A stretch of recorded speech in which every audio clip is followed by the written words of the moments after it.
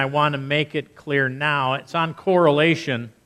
It was this slide, and I glossed over it because I got a little bit out of order when I was there. But there can be no contradictions between the immediate passage you're studying and the rest of the book or even the rest of the Bible. So when you're correlating text, like in Matthew 5 and 1 Corinthians 5, when you're correlating those texts, they appear to be saying opposite things, but they're not. There are no contradictions there.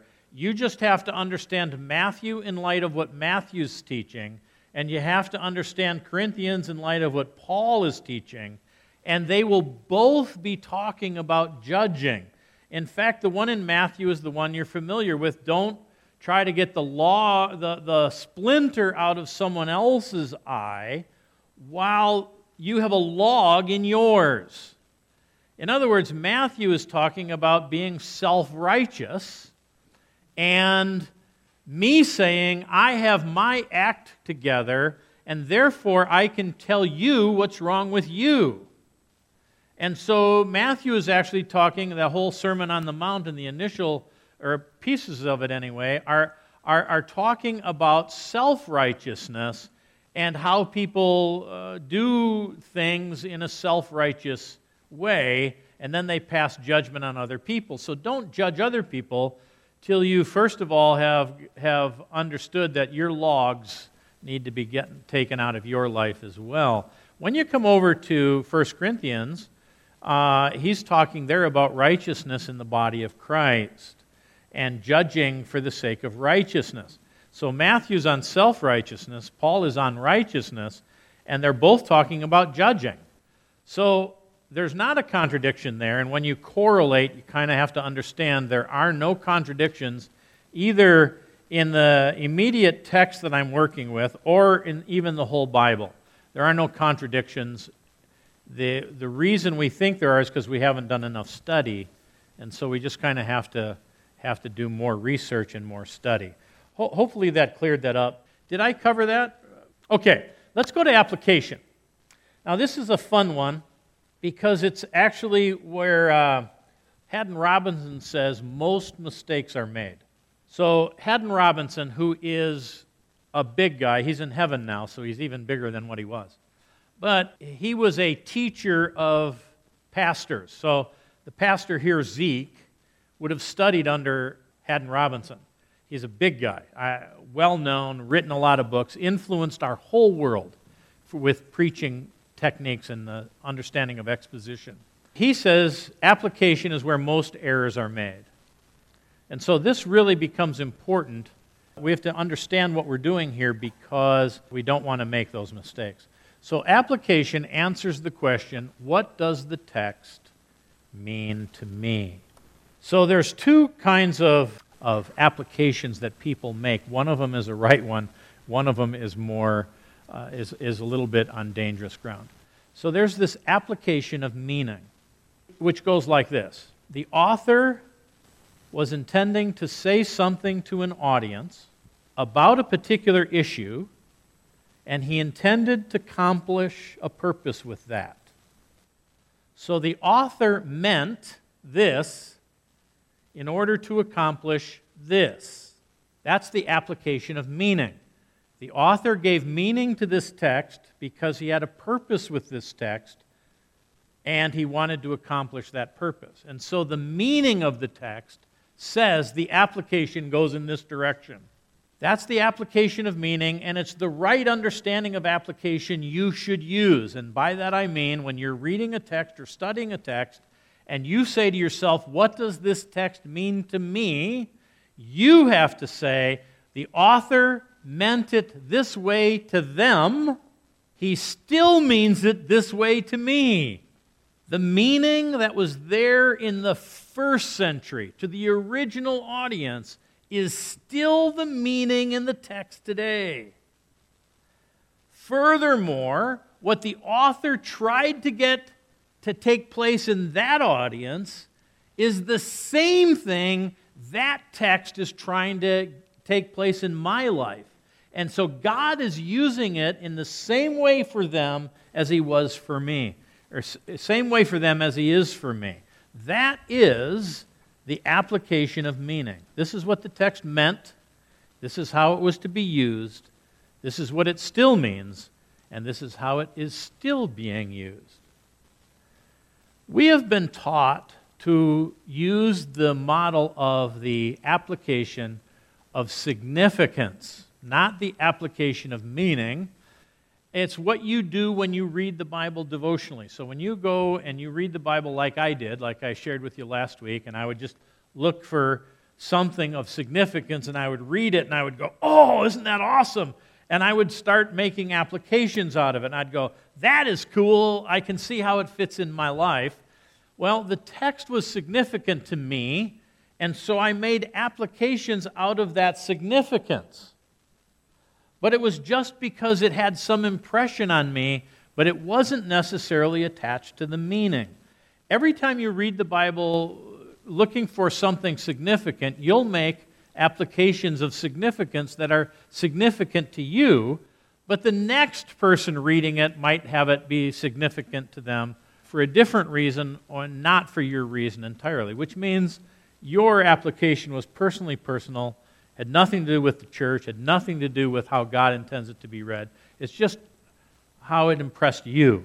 Those are not based upon the meaning of the text. They're just on how the text hit you. I'm not saying they're wrong. Don't get me wrong. I'm not saying don't ever read the Bible devotionally or the Holy Spirit won't impress you with the biblical text. I'm not trying to say any of that. I'm just saying you've been trained to apply the text from an application of its significance to you. And you should start training yourself around the idea that the text should be applied based upon the meaning of the text. And the meaning of that text was to that first audience. The meaning is still the same to me. The meaning applied to that original audience, and the application applies to me in the same way. So, for example, the book of Corinthians is a book about unity. And Paul was striving for unity in the Corinthian church. And 1 Corinthians should still be used to promote unity in your local churches. There's no question about it. Furthermore, it should be used to promote unity between different congregations if they hold to the gospel. So this church is in fellowship or agreement with some of the other churches in the area because you all hold to the gospel. 1 Corinthians is about unity, and we need to be unified with people who share our common theology and the truth about Jesus Christ or the gospel. So that unity, that was the point then, is still the point today, and the application then is still the application today. And so one of the things we could say is anytime we divide, it's bad. Division is bad. It undermines the unity that God established in the body of Christ, through Christ. And we can't divide that unity and be right. So what it meant in the first century, it still means today, and the application of the first century is still the application today. As you read the Bible, even devotionally, you should train yourself to develop this sense of application from the meaning of the text, not just from its significance to you. All right, I'm going to show you a couple ways to do that. The first thing I want to show you is this idea. It's called, and I don't have my slide on this one, but it's called the ladder of abstraction.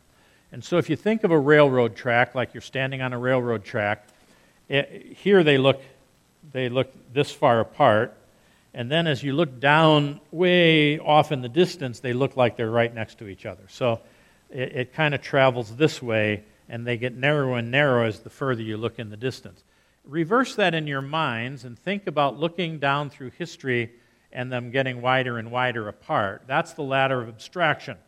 And so as you're reading and understanding Scripture, some things move from the first century culture to our culture, and it's a direct, real narrow kind of a movement. Other things tend to be real far apart, and we have to look at those differently than these ones that are close. Here's an example of ones that's close.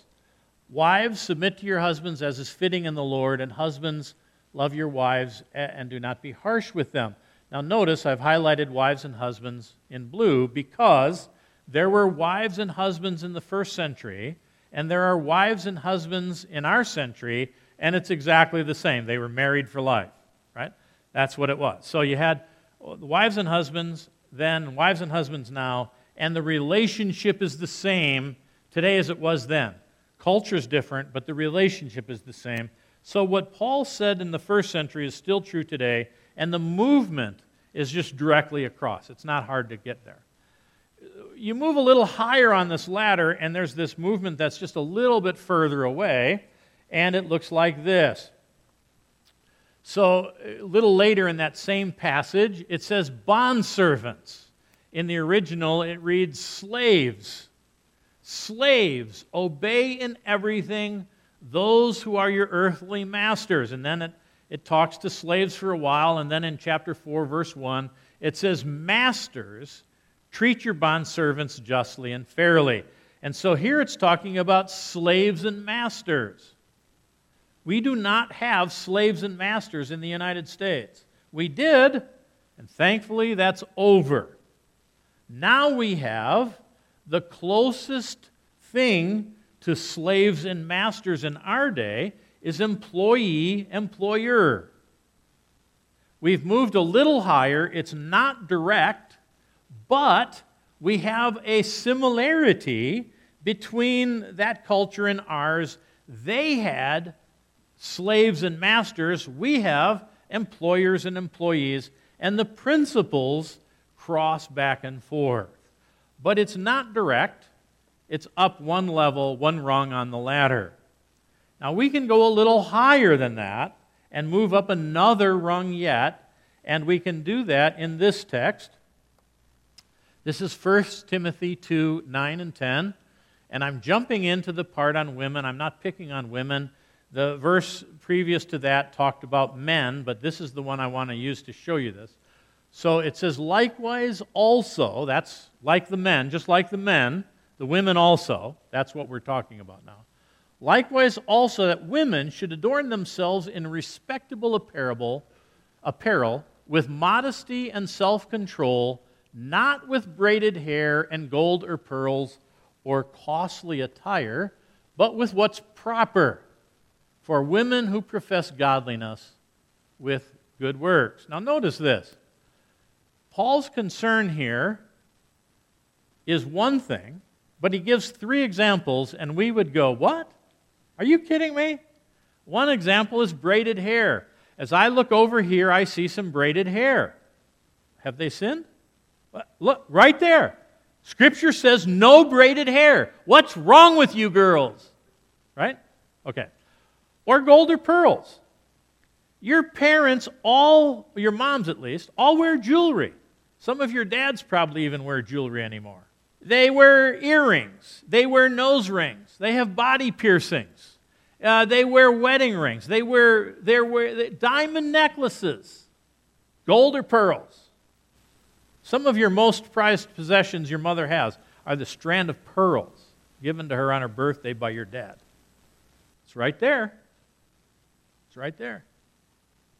And then the last one says, and shop at Kmart. Good Christians shop at Kmart. Do you not understand that? Okay. Or at least you don't shop in real expensive stores. And we have to go, what? All right. So we know by reading this that there is distance between the first century culture and our culture. Because we know there's nothing wrong with braided hair. There's nothing wrong with gold or pearls. And in fact, our clothes today cost a lot of money.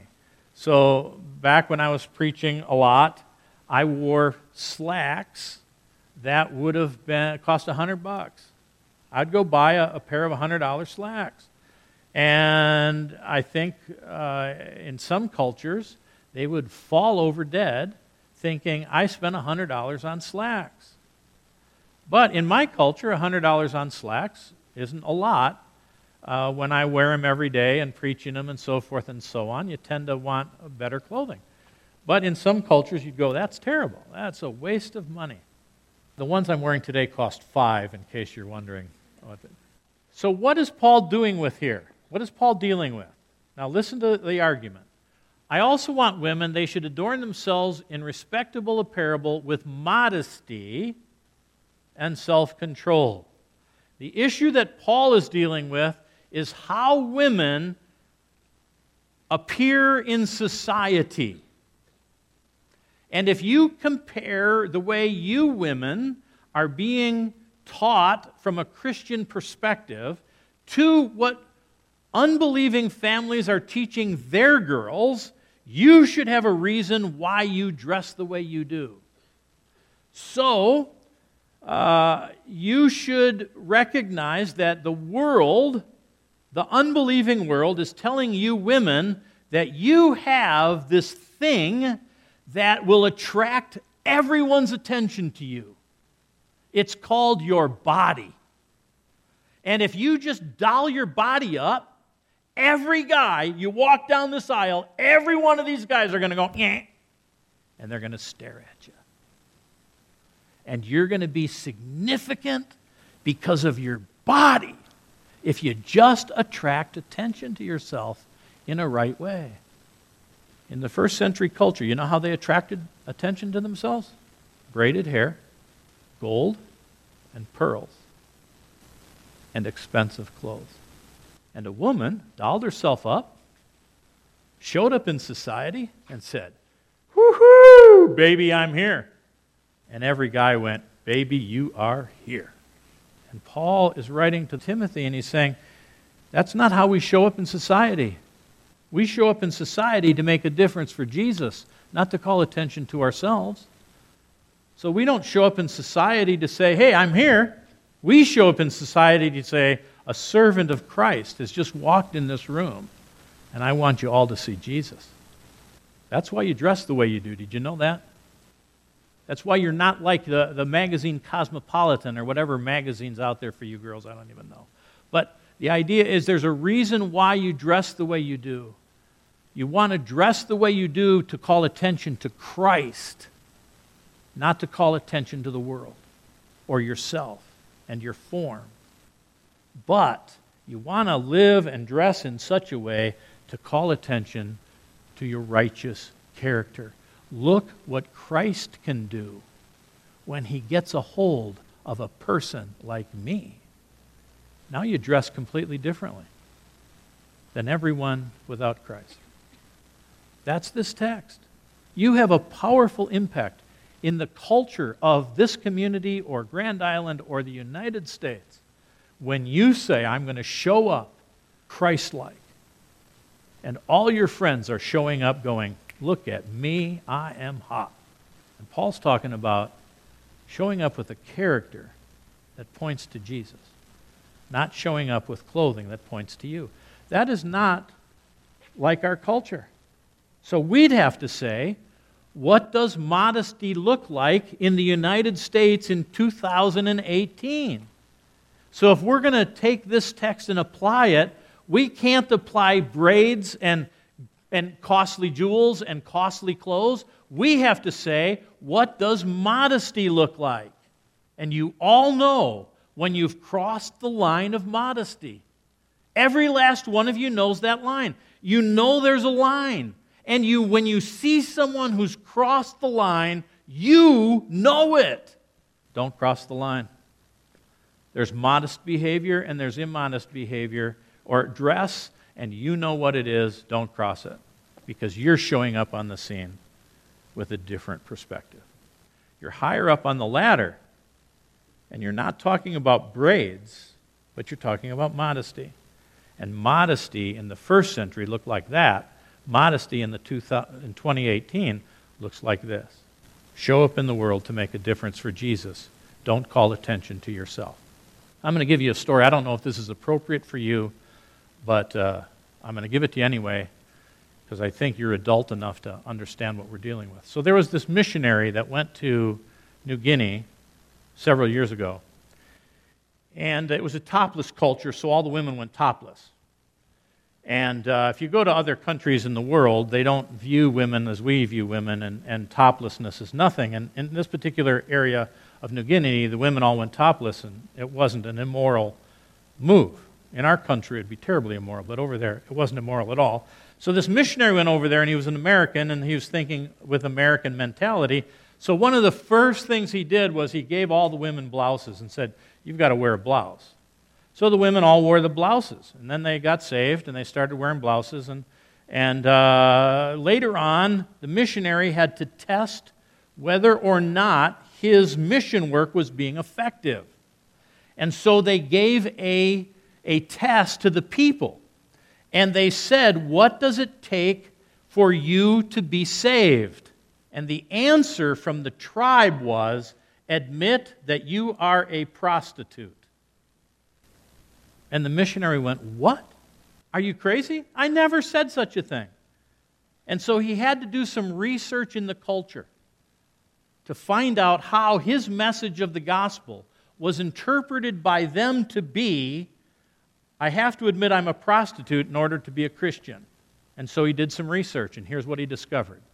Sailors would end up on their part of New Guinea and in their island, and they would barter with the prostitutes for sex, and they paid them with blouses. So the only people on this island that wore blouses were prostitutes, and every moral person went topless. And the missionary just sunk down. He goes, "Oh, how did I know that?" Right?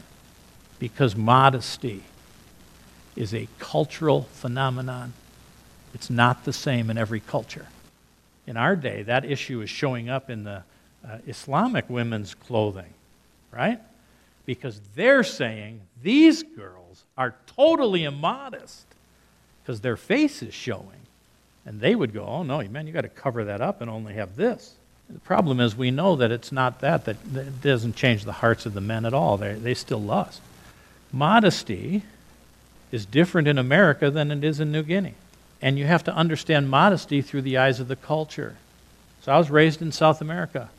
I was a young kid. I was your age, actually, and I was home on vacation, and it was the last day of school. It was a hot summer day in the Paraguayan village where I lived. So all the kids got out of school. They wanted to run down to the river and jump in the river and swim, and so I went with them. And the girls all undressed down to their underwear, and they were all topless swimming with the guys, and I was going crazy. I'm going, I don't know what to do. I was nuts. It was terrible for me. No, I looked around at all the other guys, all the Paraguayans, and not one of them was staring at any of the women. And I couldn't take my eyes off of them. I was like, the problem was with me. That was not immodest in that culture. I was an American in a foreign culture and was redefining modesty. And so I was nuts with lust. And the Paraguayan boys were going, "We're just swimming." It's an important lesson for me to learn. Modesty is different in cultures. And when you're teaching this text, you have to understand the culture in which you're teaching it. It's not about braids. It's about modesty. Some people interpret it about braids, and they say women should never braid their hair because of this text. It's crazy. It's a wrong interpretation. Okay. So now there is one other place you can move a little higher on this ladder of abstraction. It's 1 Corinthians 8:1, and it says, "Now concerning food offered to idols. We know that all of us possess knowledge. This knowledge puffs up, but love builds up." Now I'd like to suggest to you this. We do not have knowledge about food offered to idols. We don't have any. We don't have that in the United States. We have laws governing how animals are slaughtered, where they're slaughtered, so forth and so on, and we don't know anything about food sacrificed to idols. There is no correlation between the first century audience and us. We have moved up 4 rungs on this ladder. There was a direct correlation, there was a slight correlation, there's a distant correlation between modesty and the cultures. But now there's no correlation. We don't know anything about this in the United States. There are other cultures that know about this. We cannot preach this to an American audience or interpret this and say, I have to be careful about food sacrificed to idols. You don't ever have to worry about it in the United States. But we do have to preach it around the principle of the text. This knowledge puffs up, but love builds up. And Paul's argument isn't primarily about food sacrificed to idols. It's about how you relate to people around this subject. And we have to teach it in that and almost ignore the issue, because we don't have that in our culture at all. So the higher you go, the further the cultures are apart. So then you have to become more abstract in your interpretation or application of that text. That's how the ladder of abstraction works. You just kind of have to be familiar with it. Sometimes that Bible talks directly to you about something. Other times it's a little more indirect, and sometimes there's a far gap between what it's talking about in your life. But there's still an application, and it comes out of the principle that's being taught in the text. This is one of those texts where, right now anyway, we don't have to worry about food sacrificed to idols. It just doesn't happen. I want to just tell you how I apply the texts, and to me this is the safest way to apply the text, and in my opinion the best. So as you know, I was a preacher for 40 years, and I had to apply the text every week, and this is how I did it, and I felt comfortable with it, and I still am comfortable with it today, and it's this. There are many texts that ask you to believe something. When the text asks you to believe something, you should apply it to yourself in your belief system, not in your practice. So, if I believe this, I am believing truth that sits on the foundation of Jesus Christ. And when the text asks you to believe something, to put faith in this, to believe it is God's truth, that's your application. Believe this. This is true. There are other texts that ask you to do something. When it asks you to do something, that's the application. So there's some that are asking you to believe things. There's some that are asking you to live a certain way. Apply it in those two general categories, and you're way better off than if you try to apply it in every category every time. So, for example, husbands, love your wives. If I'm going to take that text and apply it to me, it's going to become very important for me to love my wife. Now, you might say, well, how am I going to do that? How do I know if I'm doing it? You have to ask my wife. Does my wife feel loved? If my wife doesn't feel loved, it doesn't matter what I'm doing, I'm not loving her. It's an application to me on how I treat my wife. And so it's not asking me to believe anything. It's asking me to be the kind of a husband where my wife feels loved. Now I have an application for that text that allows me to love my wife in certain ways. That's kind of how that whole side works. So when the text asks you to believe something, believe it. When it asks you to live a certain way, and keep it in those categories, and it becomes simple. Okay, any questions or comments on anything to do with interpretation, correlation, application? Yes. How does this work in my life?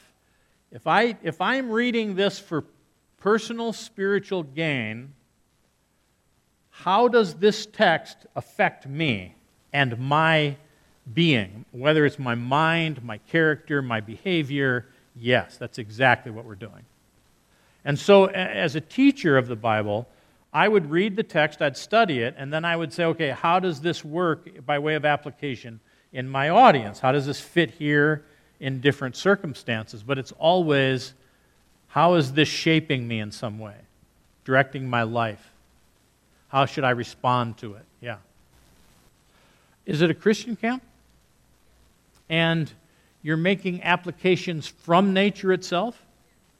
Well, I would be able to give you some applications from nature without even knowing how you're teaching it. So I don't know how you're using nature to teach anything about God. So I can't be specific, but I can be general. So I would. One of the things we have to understand about God is that our God has tremendous diversity.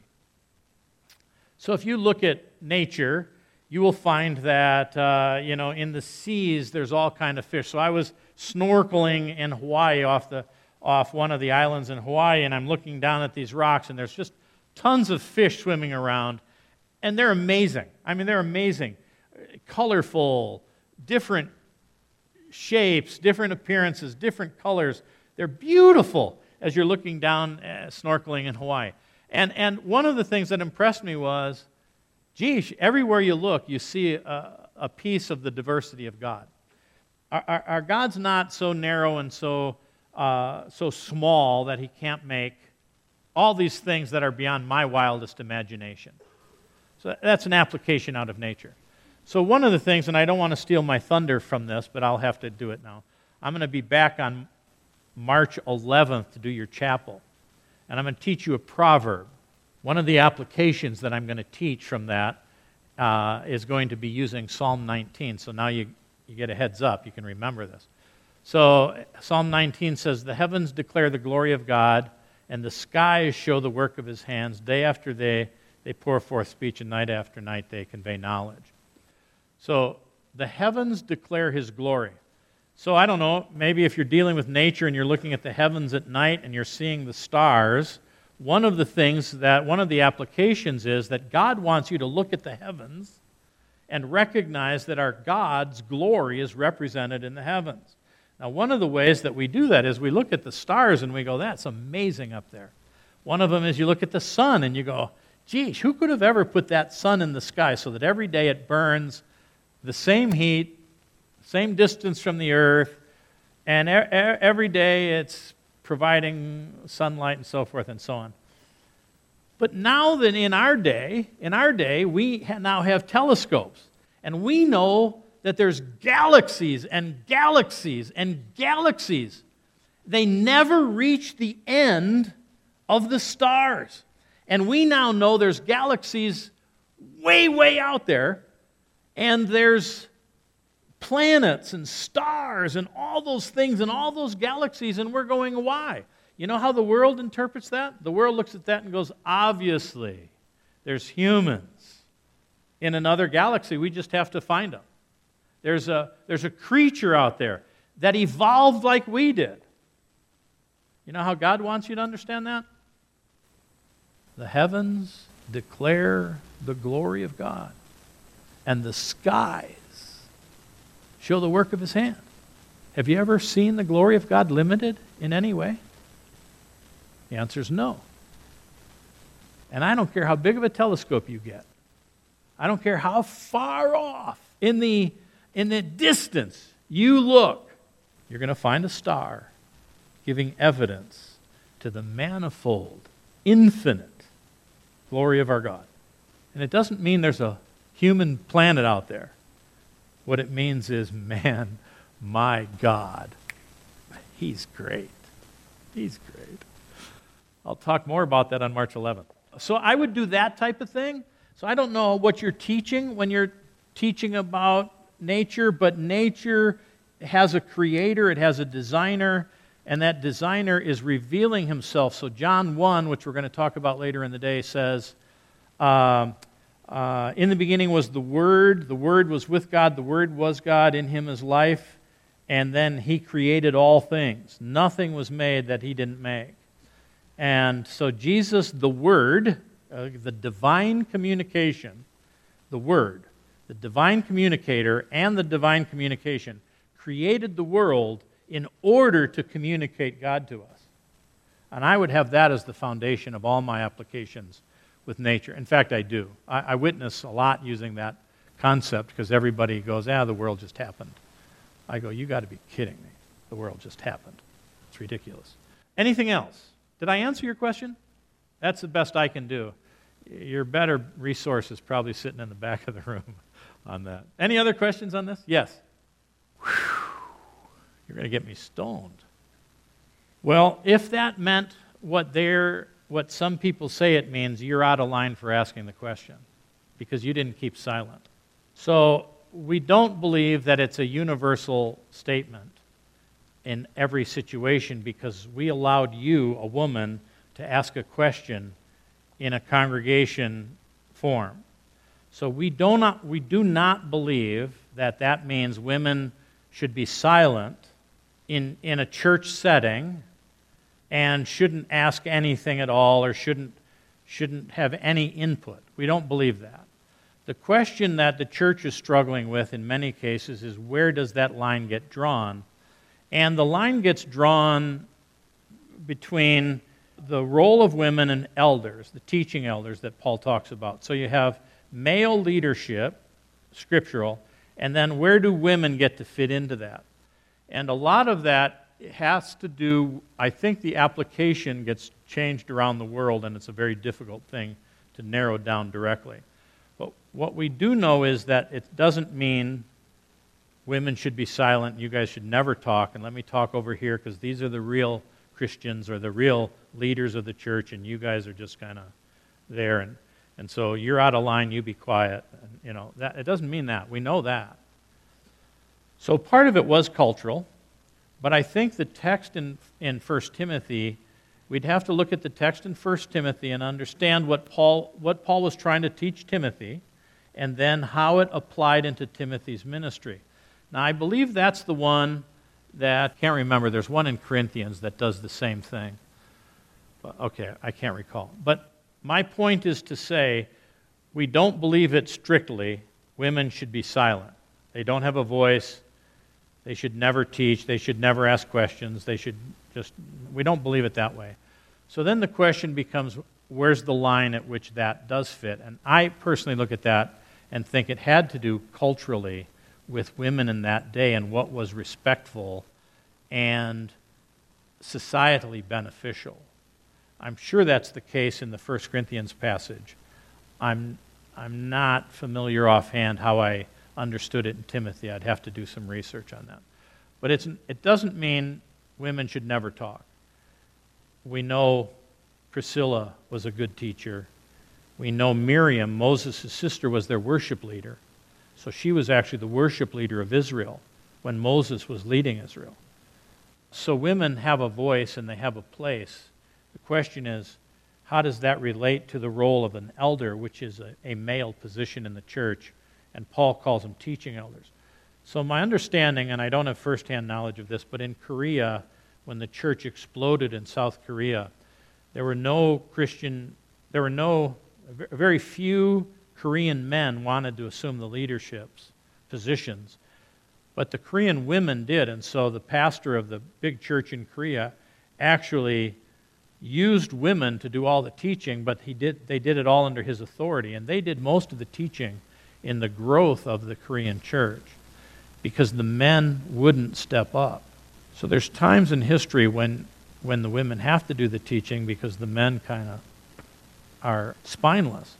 But in all honesty, I think there's a cultural application to that, and I really don't know how to go beyond that. In some cultures it matters, in some it doesn't.